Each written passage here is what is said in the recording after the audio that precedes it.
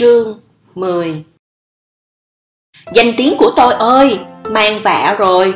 3 năm này, bất luận là cãi nhau hay gây lộn, tôi chưa từng lép vế trước mặt Lý Thường Ngân. Ấy thế mà ngày hôm nay, danh tiếng của tôi thực sự bị hủy hoại rồi. Sự căm phẫn dâng trào đến cực điểm. Tôi hung hăng nói: chàng dám cười, ta lập tức sai A Độ cho chàng một đao chết ngay. Khóe miệng hắn càng giật càng lợi hại, càng giật càng kịch liệt. Tuy tôi vẫn hung hãn trợn mắt với hắn, thế nhưng hắn lại cười phá lên. Hắn cười đầy bỡn cợt, tôi cũng chưa từng thấy hắn cười đến mức ấy. Cả tẩm điện ngân nga tiếng cười của hắn. Tôi vừa bực vừa thẹn, giành lấy thanh đao trên tay A Độ. Vĩnh Nương la thất thanh một tiếng, tôi lật ngược thanh đao, dùng sóng đao ném về phía Lý Thường Ngân. Chàng tưởng ta không dám đánh chàng chắc? Chàng tưởng chàng bị bệnh thì ta không dám đánh chắc?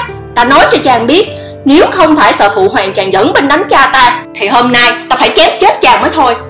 Vĩnh Nương đoạn lao lên giữ tôi lại, nhưng bị A Độ chắn ngang. Mặc dù tôi muốn sống đao, thế nhưng đập lên người cũng gây đau đớn lắm. Lý Thường Ngân bị đánh cho vài cái, trái với thường lệ lại không hề quát tôi.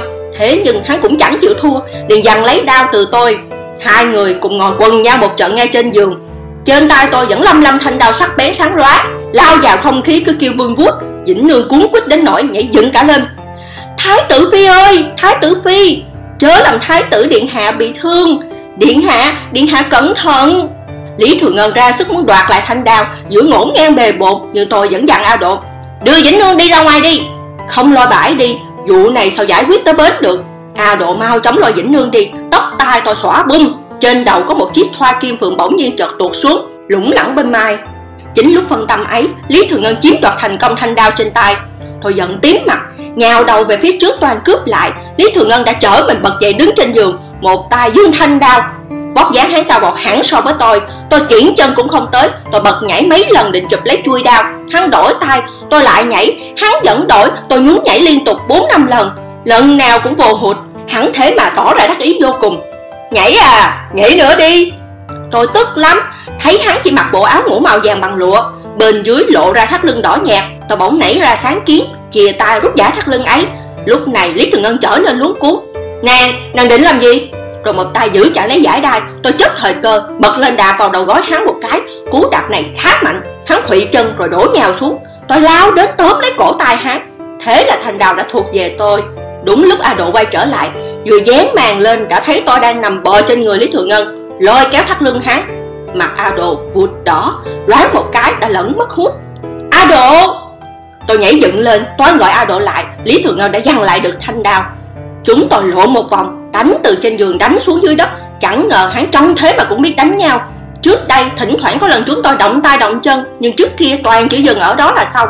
Thông thường còn chưa đánh đã bị người ta can ngăn. Hôm nay xem như xưa nay chưa từng có. Mặc dù hắn đang bệnh, nhưng trượng phu vẫn cứ là đấng trượng phu. Quả thật sức khỏe vô biên, cứ như y là lạc đà. Tuy rằng tôi rất có khiếu quýnh lộn, nhưng bất lợi ở chỗ sức không bền. Giằng co qua lại một chút đã đuối dần. Sau cùng thanh đao lọt vào tay Lý Thường Ngân. Tôi liều mạng bẻ tay hắn. Hắn nới lỏng tay đã quẳng thanh đao sang một bên, rồi dùng chân đá văng đi một đoạn rất xa. Đợt này thì chúng tôi chẳng còn ai với nổi đau nữa. Tôi thở hồng hộc. Lý Thường Ngân vẫn dặn siết lấy cánh tay tôi. Chúng tôi như hai cái khóa móc vào nhau bò toài lên thảm. Bờ trán hắn mướt mồ hôi. Tốt rồi nhé. Đánh một lúc mà cả người đã sũng nước, phong hàn chẳng mấy mà khỏi.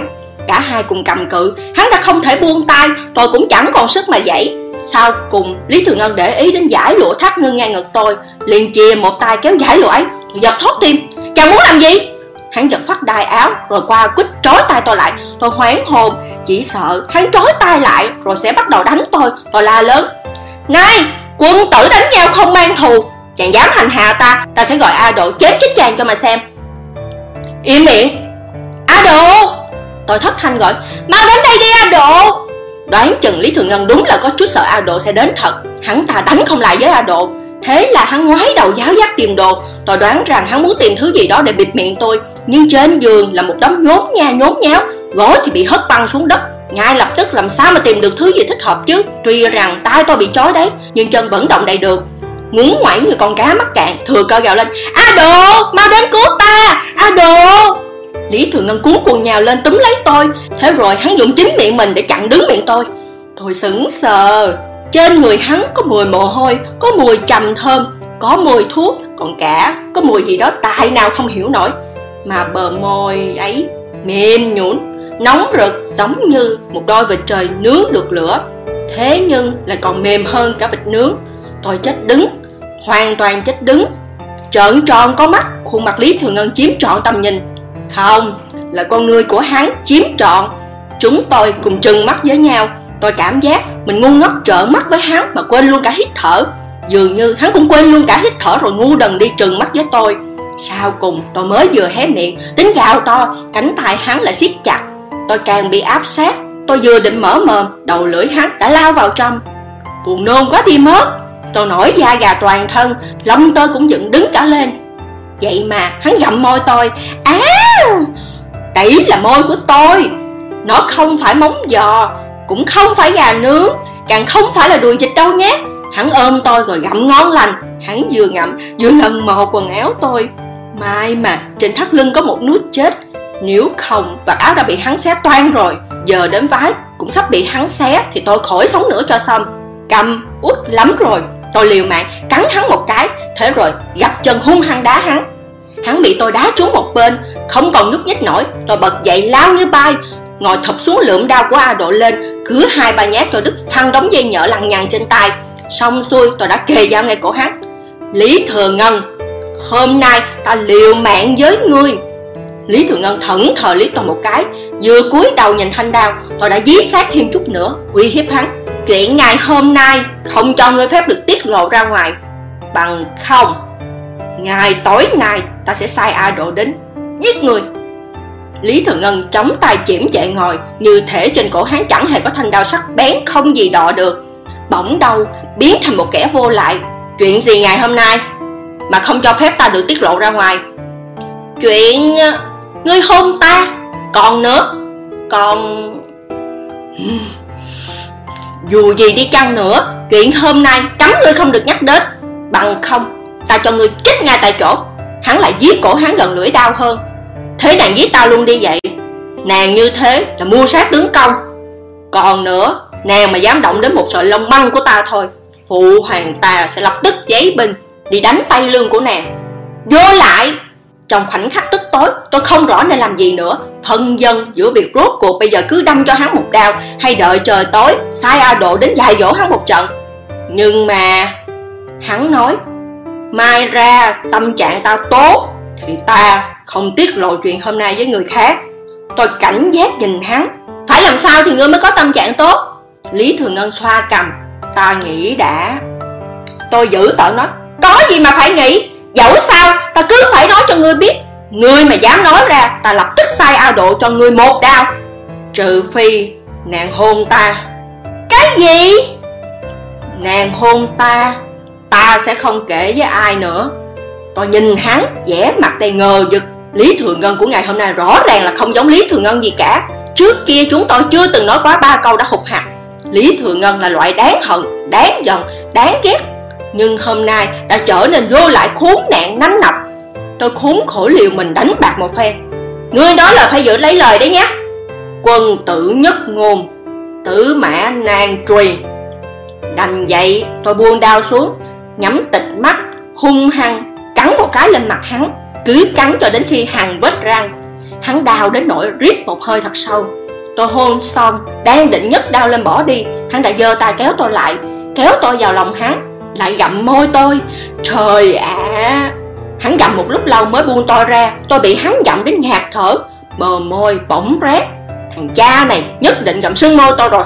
Hắn chìa ngón tay vuốt ve môi tôi nói, thế này mới gọi là hôn, biết chưa? Tôi thật sự chỉ muốn cho hắn một đao.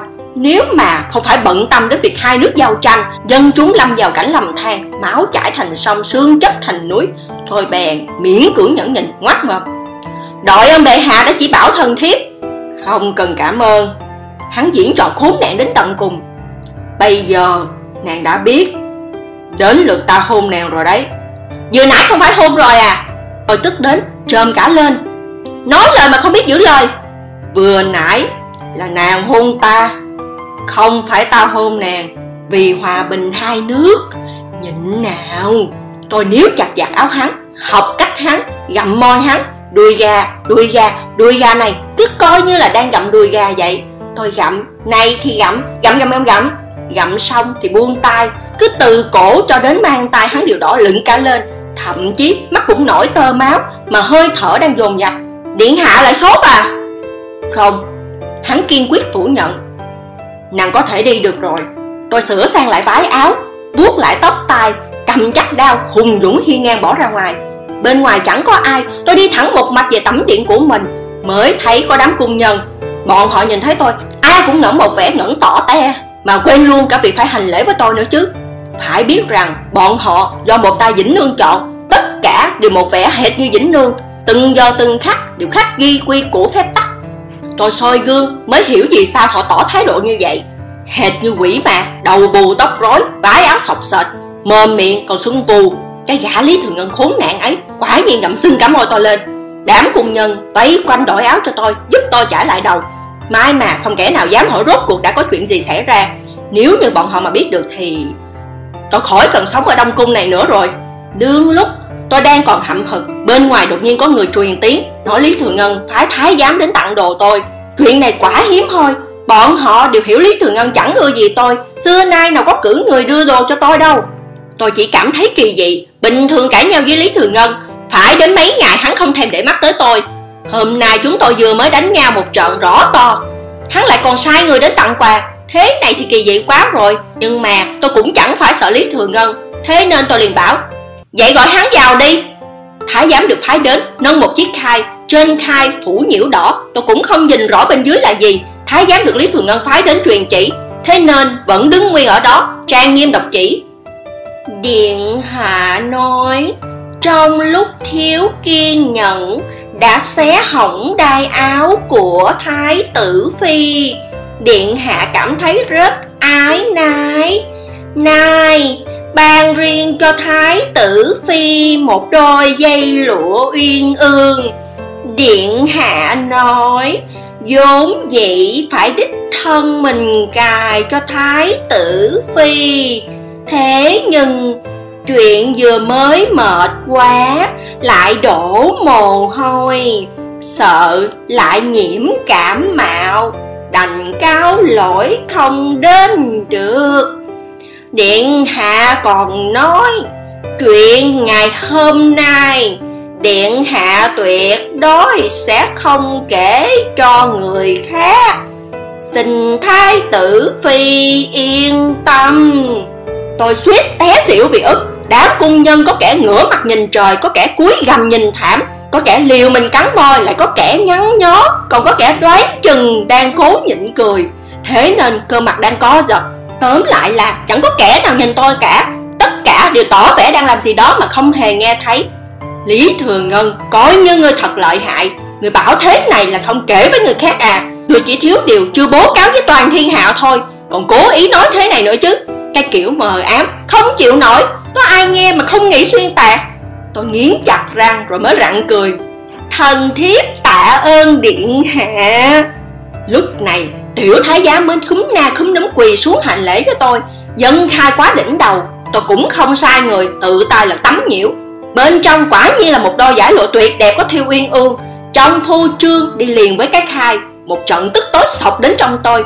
May mà chưa ngất, cung nữ bên cạnh sớm đã rảo bước lên giúp tôi đỡ chiếc khai. Tôi biết Lý Thường Ngân sẽ không để cho tôi được sống những ngày tháng tốt đẹp, nhưng tôi cũng chẳng ngờ hắn lại xảo quyệt đến thế, dám dở cái trò bôi nhọ thanh danh thế này. Lúc chập tối thì A Độ cũng vừa về, còn kéo theo cả Vĩnh Nương.